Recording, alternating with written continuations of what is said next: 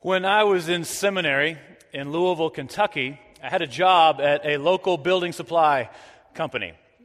And if you know one thing about Louisville, Kentucky, it's the place where every year they have the running of the Kentucky Derby. So one year, as the Kentucky Derby was coming up, and there are all kinds of festivities that happen around the Kentucky Derby in Louisville, Kentucky. One year, my company offered to anybody who worked at the company a free T-shirt, free running shorts, and $100 to anybody who signed up for the marathon or half marathon that they run every year. Now, I'm not a runner. I mean, yes, I'll get out and run for exercise, not nearly often enough, but I don't consider myself a runner per se. But hey, I'm in graduate school, broke, and you get a free T-shirt. And so that sounded like a great deal to me. So I signed up for the mini marathon, which was 13.1 miles, a half marathon there in Louisville, Kentucky. And I didn't train, nearly like I should, but it was exciting. So I'm there, and you get there early in the morning, and if you've ever done a race like this, it's really pretty cool. You got your bib number on, and there's just thousands of people everywhere. It's a pretty exciting moment. Everybody's just jammed in at the entryway, and they blow the horn, and everybody goes. It's really exciting, and this is a very cool moment. Until about mile 2. And what I didn't know is the early section of the race was pretty much all uphill. It's through this sort of park area of town, and I got a real dose of reality at about mile 2 in this half marathon. And I thought, oh my goodness, what have I got myself into? We've not gone down for a really long time, and it doesn't look like anything's going to change anytime soon.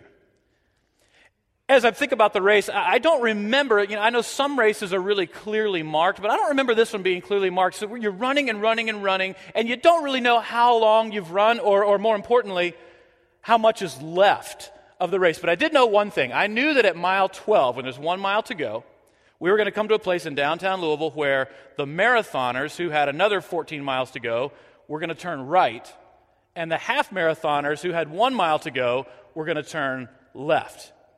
I've never been more happy to turn left in my life. And that was a second dose of reality. And this one was not like the first dose of reality. The first one was really discouraging. We're running uphill and I got a long way to run. This second dose of reality, nothing changed in the moment, still running, but I knew there was only 1 mile left.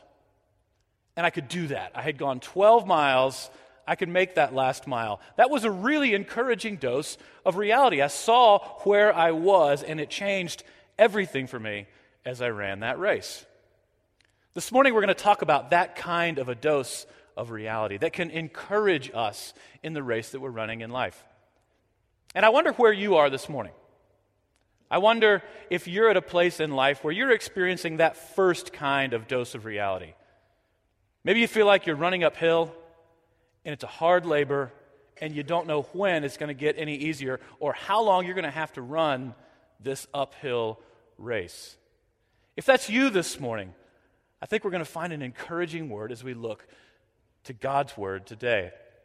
As you know, we've been walking through Luke chapters 9 and 10, seeing this revolution that Jesus began when he called out his 12 apostles and he sent them out, when he began to declare his mission in the world. And we're going to come to a significant point in these chapters where Jesus is revealed to his disciples, and they saw him for who he truly was, and they got a dose of reality. So could I invite you just to turn to Luke chapter 9 together this morning? If you have one of these actual paper Bibles, it's a great thing. You could turn there. If not, there's one in the pew in front of you. It's on page 1026 in the pew Bibles here at Lake Forest. I know there are also pew Bibles at Crossroads and Highland Park that you could open up as well. And then, of course, everybody's got Bibles on their phones or tablets, so get something in front of you that has God's Word in it.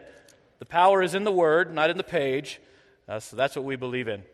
I'm going to read from the English Standard Version.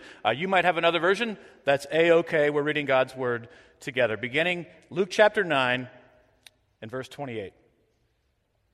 Now about 8 days after these sayings, he took with him Peter and John and James and went up on the mountain to pray.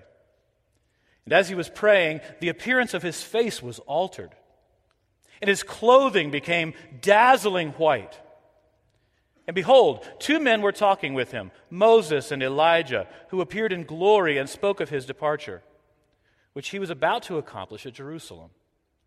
Now Peter and those who were with him were heavy with sleep, but when they became fully awake, they saw his glory and the two men who stood with him.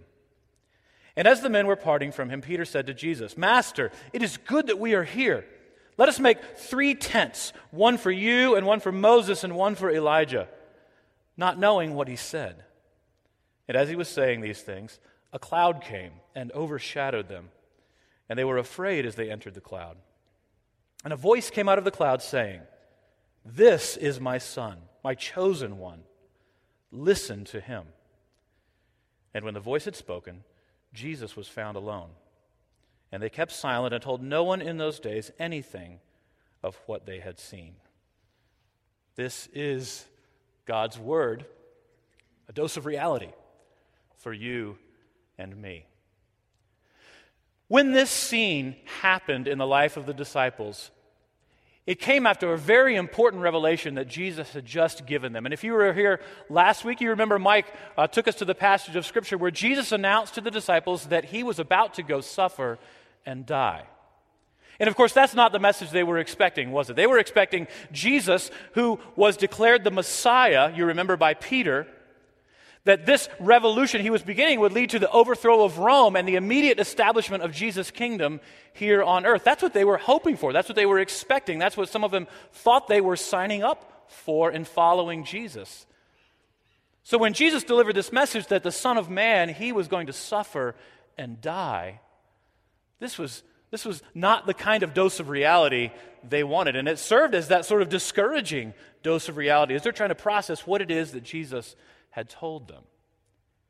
And then immediately after that, we find this event that we just read about to lift the spirits of the disciples, to say, the purpose of suffering and dying, yes, is coming, but make no mistake, the power is in the revolutionary to accomplish the revolution. So be encouraged. Be encouraged to follow Jesus because they saw him for who he truly was. It was encouraging for them. And I think there is a great deal in this passage that can be encouraging for you and me as well. We're going to see 3 things today from this passage that I think we can faithfully lift and apply to our situations in life that might be that encouraging dose of reality for you and for me. The first of those is prayer. Notice how the passage opens up. The first couple of verses. Now about 8 days after these sayings, he took with him Peter and John and James and went up on the mountain to pray. And as he was praying, the appearance of his face was altered, and his clothing became dazzling white. The scene opens with 4 important words. As he was praying. And I just want to make 2 observations about that phrase at the outset of this scene of the Transfiguration. First observation is that this is just what Jesus did. Jesus prayed. As you read through the Gospels, you find him praying consistently. Jesus intentionally and frequently carved out large portions of time to connect with the Father in prayer. Luke chapter 5 says he would often steal away to solitary places so that he might pray and talk with his Father.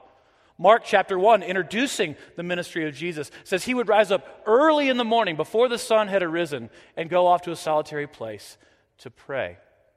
In Luke chapter 6, just before Jesus calls out the 12 apostles from among his disciples, big decision point in the life of his ministry, Jesus spent all night in prayer, Luke 6 tells us. Of course, the night before Jesus' crucifixion, he went and spent the night in prayer up on a mountain at the Garden of Gethsemane. So this is what Jesus did. Jesus prayed. It also helps us understand a little bit of the context of this scene. I don't know what images come to your mind when we're reading this passage of Jesus' face altering and his clothing becoming white and this scene up on the mountain. But likely it happened at night. If we understand Jesus' regular practice of prayer, it was very well the wee hours of the morning when this scene took place, which is helpful because it helps make sense of the sleepy disciples. So in the middle, we find that they were heavy with sleep. It was probably the middle of the night as Jesus was praying. So that's the first observation. This is just simply Jesus' practice of prayer. Secondly, and probably more significantly, especially in the Gospel of Luke, when Jesus prays, something significant usually happens. We see it first in Luke chapter 3 at Jesus' baptism. It says Jesus was baptized, and as he was praying, the heavens opened, and the Holy Spirit descended like a dove, and a voice at that time was heard from heaven that said, "This is my Son, with whom I am well pleased." And so Jesus was praying, and heavens opened. Very similarly, in this account that we just read at the Transfiguration, as Jesus was praying, the heavens opened once again. And there's this observation that through the prayer of Jesus, a window would open from earth to heaven, and everyone present would get a glimpse of his true glory. They would get a kind of dose of reality where they would see the realities of heaven that we don't often see because they're not right in front of our face. And this happened in the context of Jesus praying. And as we look at the details of the Transfiguration, this account we just read, we see several things happened when the heavens opened. The appearance of his face, verse 29 says, was changed. The Transfiguration is also described in the Gospels of Matthew and in Mark. And in Matthew it says his face shone like the sun. So his face was altered in a way that was just radiant and bright. Verse 29 goes on to say his clothing became dazzling white. Verse 30, he was joined by two prophets, Moses and Elijah. Now, of course, Moses and Elijah weren't just old men. They couldn't have been alive here on the earth. Moses had lived some 1,600 years prior. Elijah, some 850 years prior.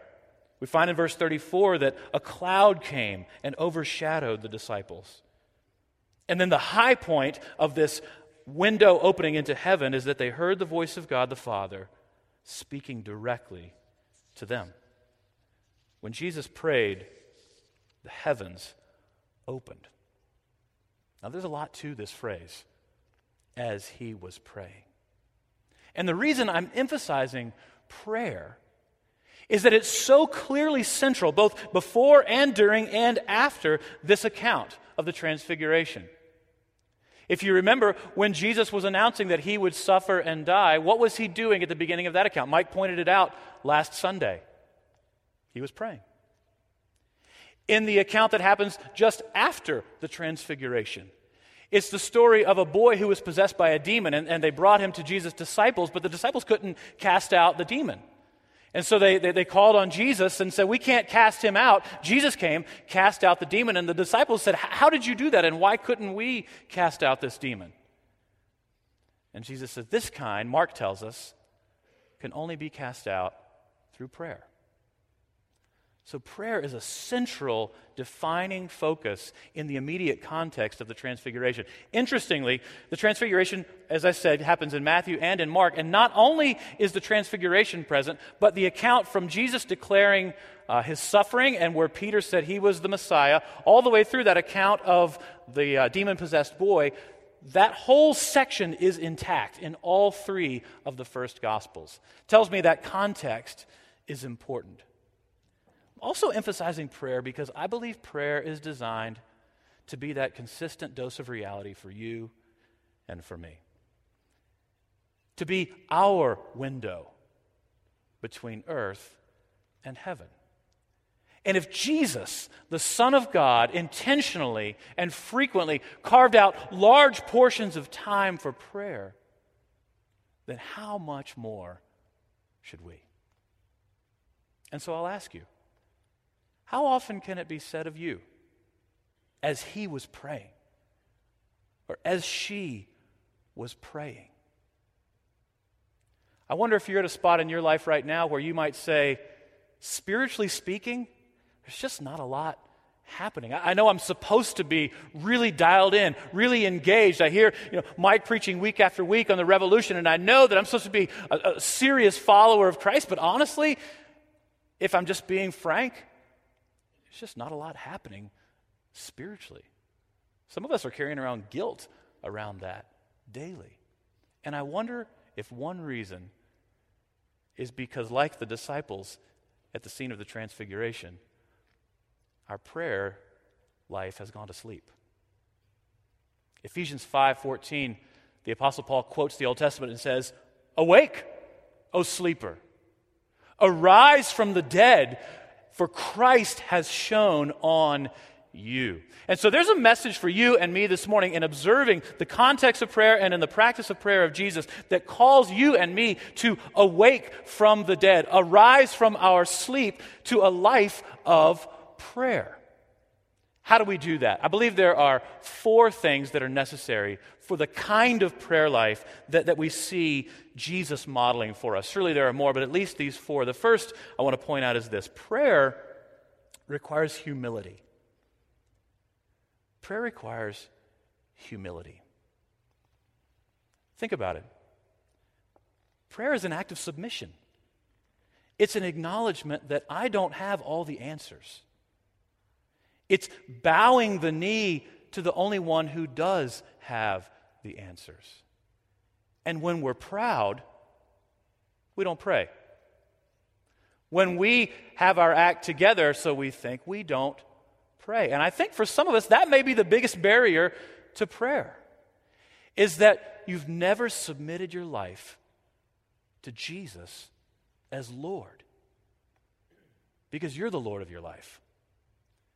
And so that's a call for some of us today, maybe for the first time, to submit our lives to Jesus Christ. That's why when we come to faith in Him for the first time, it's marked so significantly by a prayer that says, "Lord, I am a sinner. I don't deserve to know you. I don't know how to run my life, and I certainly can't save myself. And so I bow the knee to you, ask your forgiveness. And I want to follow you as Lord of my life." That's a first step some of us may need to take this morning. If it is, after our service, we'll have people here and in all of our campuses available to talk with you about taking that step of checking our pride, humbling ourselves, and submitting to Jesus Christ. So prayer requires humility. Prayer also requires discipline. If you've been a follower of Jesus for any length of time, you know this. And this is the snag for many of us, if not most. Prayer simply requires discipline. You'll notice in Jesus' practice of prayer quite often, He chose prayer over sleep. So praying might mean sleeping less for some of us. And I got to say, I don't so much like that. For me, personally, prayer is one of my idols. Sleep is one of my idols. I love sleep. I've got a 10-week-old at home. Especially right now, sleep is precious. But if it's not sleeping less so that we can pray more, certainly it's doing something less so that we can pray more. You've heard it said, you can tell what someone values by what's on their calendar. I wonder how many of us have prayer, solitary prayer, time spent with God, built into our calendar. Prayer requires discipline. Prayer also requires preparation. The kind of investment Jesus made in prayer would not work for most of us without a plan. And how many of us, when we pray, we just kind of tend to say the same stuff over and over again? And it's because when we come to time to pray, we've really not thought at all about what we're going to pray about. Prayer requires preparation. And Jesus laid a great roadmap for prayer in the Lord's Prayer, maybe more appropriately called the disciples' prayer. And for me, I found it helpful just to use that as a roadmap. What is the Lord's Prayer? He says, "Father in heaven, hallowed be your name." And not just saying those words, but stopping to acknowledge God is holy. God is sovereign. He is the King. And right at the outset, I need to acknowledge that and bow the knee and submit to Him, my Father in heaven. Then it says, "Thy kingdom come, thy will be done on earth as it is in heaven." How many things in our lives are crying out for the kingdom of God to be present? So we might pray for all kinds of things that, you know what, in this situation, in this relationship, Lord, would your kingdom come here and your will be done here on earth as it is in heaven? Pray for those things. He says, give us this day our daily bread. It's an invitation to pray for daily provision, daily wisdom. He says, forgive us for our sins as we forgive those who've sinned against us. We all have sins, either of actions or sins of the heart, or both, that need to be confessed and brought before God. It's a good plan to build in time to confess our sins to God. And then his final phrase is, lead us not into temptation, but deliver us from evil. How much temptation surrounds us that we want to pray to be guarded against so that we're not vulnerable and we're constantly falling to the same temptations. Jesus knew that, and he laid out a roadmap so that we might be prepared when we pray, because significant prayer does require preparation. Fourth and finally, prayer requires expectation. We've got to expect that it's going to do something. If we have no expectation that our prayers make any difference, then we won't pray, will we? By definition, prayer is an act of faith. Because when we come to prayer and when we leave prayer, usually we don't see or feel anything different. There's not a physical, literal transfiguration before our eyes. But I would suggest that in those quiet moments, when we've carved out that time, just as Jesus did, there is a significant window opened between our reality here on earth and the true reality of heaven. And that's a gift for us, that we could have that daily, continual dose of reality through praying as Jesus prayed, recognizing that when we pray, something significant happens. So that's the first dose of reality I want to point to this morning. There are two more. The second is the perspective and the way it changed for the disciples when they saw Jesus for who he truly was. In the New Testament, Jesus' revolution was not aimed at overthrowing Rome and establishing his kingdom right away. And today, if we're a part of Jesus' revolution, if you are a follower of Jesus Christ, the plan is not to overthrow all your problems and establish a happy, peaceful life here and now, right away. That's not the purpose of the revolution. So it was a perspective changer for these disciples to hear that suffering would be involved, but Jesus as Lord was master over even the suffering, and that his purpose would be accomplished. Our perspective is changed when we get a dose of reality and see Jesus for who he truly is. And I want to say two things about the way that the disciples' perspectives were changed and the way that our perspective might be changed as we see Jesus for who he truly is. How many of you have a clear sort of idea in your mind of how the Old Testament ends? Just think about it right now. How does the Old Testament conclude?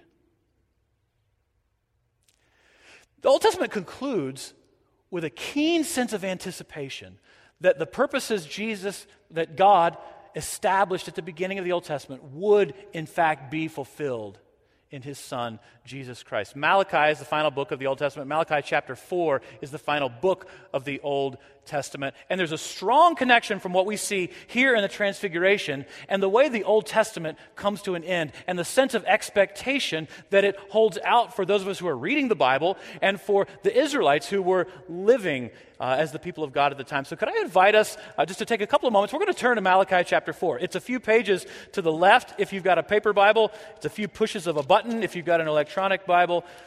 It's a short chapter, 6 verses. This is how the Old Testament ends. And it's setting us up, connecting us to what we just found in the Transfiguration.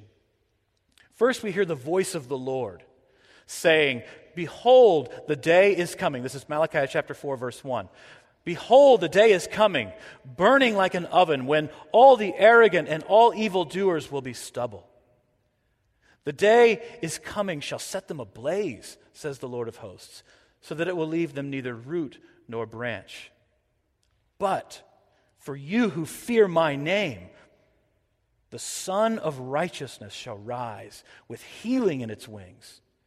You will go out leaping like calves from the stall. You will tread down the wicked, for they will be ashes under the soles of your feet on the day when I act, says the Lord of hosts. So we're seeing the voice of the Lord speaking. Verse 4, the Lord continues and he says, remember the law of my servant Moses. So Moses is present. The statutes and rules that I commanded him at Horeb for all Israel. And then in verses 5 and 6 we find, yes, Elijah. Behold, I will send you Elijah the prophet before the great and awesome day of the Lord comes, and he will turn the hearts of fathers to their children and the hearts of children to their fathers, lest I come and to strike the land with a decree of utter destruction. If you were a part of the Unplugged Men's Conference with Robert Lewis the past couple of days, you know that he referenced this passage on Friday night, emphasizing the importance of fathers' hearts turning toward their children and children to their fathers. But it's interesting, isn't it, that in this closing scene of the Old Testament, we find the same three figures who were prominent at the Transfiguration. We find the voice of God, we find Moses, and we find Elijah. And it's making it clear to us that the revolution Jesus started has an eternal purpose. It's accomplishing the same eternal purpose that was established throughout the Old Testament that God had begun. And not only does it show that the revolution has an eternal purpose, it shows that the revolutionary, Jesus Christ, has eternal power. Because it connects all of those themes from Malachi chapter 4 and centers them here in Jesus Christ. So if we're going back over to Luke chapter 9, our main text for the day, we see that there was a physical manifestation of the Son of Righteousness. In Malachi 4, the title for Jesus there is the Son, S-U-N, like the Son of Righteousness. And so when his face lit up and shone like the sun, there's this physical manifestation of what was declared by the prophet Malachi. There was also the presence of Moses. And the exhortation in Malachi was that the law would be kept, the law would be fulfilled. And sure enough, in Matthew 5, Jesus says, I've come not to abolish the law, but to fulfill the law. Jesus had completed that work. Deuteronomy 18:15, Moses said to the people, there will come a day when you will receive a prophet who is like me, and it is to him that you will listen. And here's Jesus having this affirmation from the Father, listen to him. There's Elijah. Elijah, it said, would come and prepare the way. And we're told in the context of the Gospels that was John the Baptist. John the Baptist served as the Elijah who was to come to prepare the way for Jesus Christ, the Son of God, who has eternal power. And of course, the voice of God speaks again. And just as Moses had prophesied, God the Father says, listen to him. Jesus, the revolutionary, has eternal power to accomplish the eternal purposes of God's plan. And then, of course, Moses and Elijah spoke of Jesus' departure, literally Jesus' exodus, when that work would be accomplished. So there was a change of perspective. And it should change our perspective. If we're at a place in life where we feel like we're running uphill, there is an eternal purpose to following Jesus Christ. And it calls you and me to see that eternal purpose. All of this is a clear sign to us of what Jesus Christ was accomplishing then and is accomplishing now. But there's one more thing I want to point to. One more perspective changer when we see this dose of reality, and that is the reality of patience. We get a dose of reality in prayer. We get a dose of reality that changes our perspective. But at the end of this account, we find that one of the realities when we see the purposes of heaven is that we're called to be patient. Because the cross comes before the crown. The cross comes before the crown. And this is what Jesus had told his disciples just prior to the transfiguration. I'm going to suffer and die. And in fact, not only I, but all who will follow me will also suffer. So count the cost. Because the cross comes before the crown. The first section of the Transfiguration focused on Jesus and what happened with him, but about a third of the way through, the shift focuses to Peter and the other disciples and their response. And there were really two responses that we find. The first begins in verse 32. It was with Peter speaking up. Peter and those who were with him were heavy with sleep, but when they became fully awake, they saw his glory and the two men who stood with him. And so Peter responded, and in verse 33 we find that Peter speaks up right away, that's what Peter does, right? He speaks up right away. As the men were parting from him, Peter said to Jesus, "Master, it is good that we are here. Let us make 3 tents, one for you and one for Moses and one for Elijah," not knowing what he said. Now, we're not sure exactly what was going through Peter's mind at that moment, but there seems to be a strong connection to the Feast of Tabernacles, which was a major event in the calendar in the life of Israel, not unlike Thanksgiving for us. It was an event where they gave thanks for the deliverance that God had accomplished through bringing them out of slavery in Egypt. They were celebrating that Exodus. And maybe Peter had in mind this was time to celebrate. Here's Jesus, had accomplished his purpose. We've got Moses, we've got Elijah, we've got the voice of the Lord. It's time to celebrate. Or maybe Peter just wanted to extend the moment. He wanted them to stay for a while, so let's build these tents so that we can stay and visit for a while, which would have been the practice of the Feast of the Tabernacles as well. In whatever case, we're told clearly, Peter didn't know what he was saying. The other accounts in Matthew and Mark say he was terrified and didn't know what to say.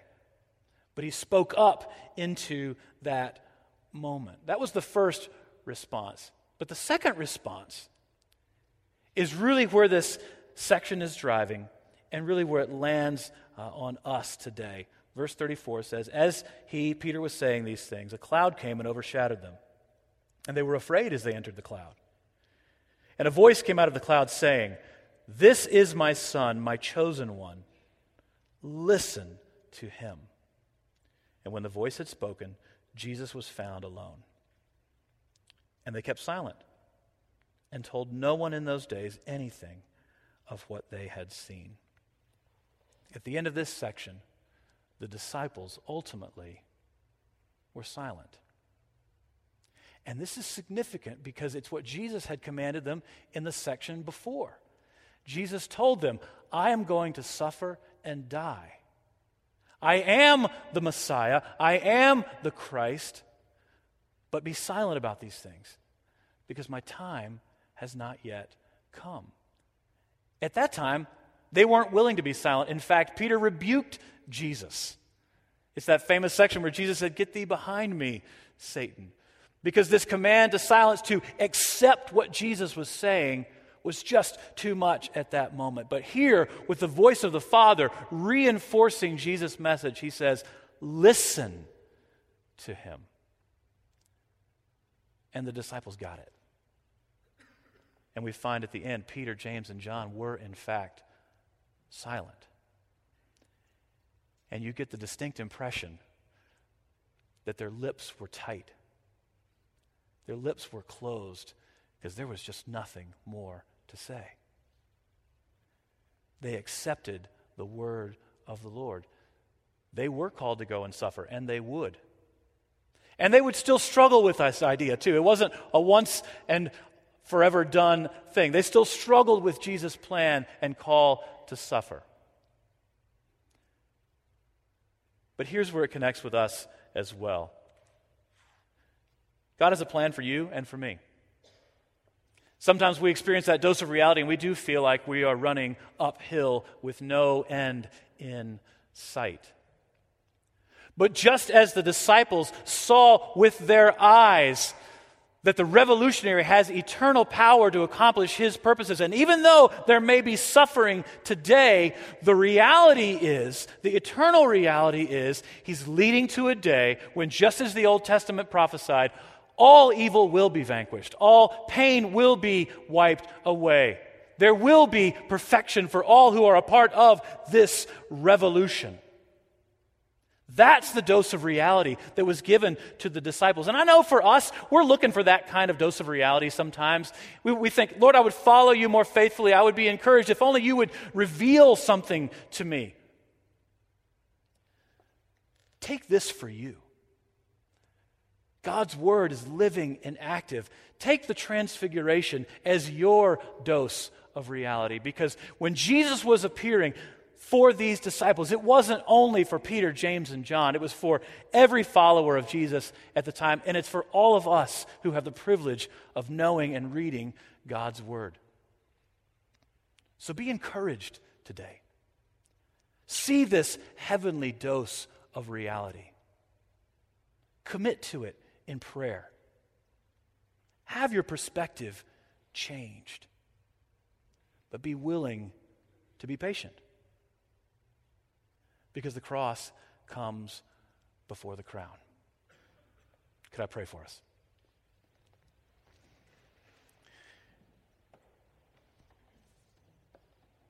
Father, it's hard to keep perspective in this life. Things happen, good things, hard things, the whole spectrum that cause us to lose sight of who you are and to lose sight of the higher reality of heaven and of your purposes. And so I pray that today you would lift our eyes, lift our hearts to experience the kind of a dose of reality that would encourage us, that would draw us to you, that we might take part in this revolution that you began and are accomplishing even today. Strengthen us today by the truth of your word. In Jesus' name, amen.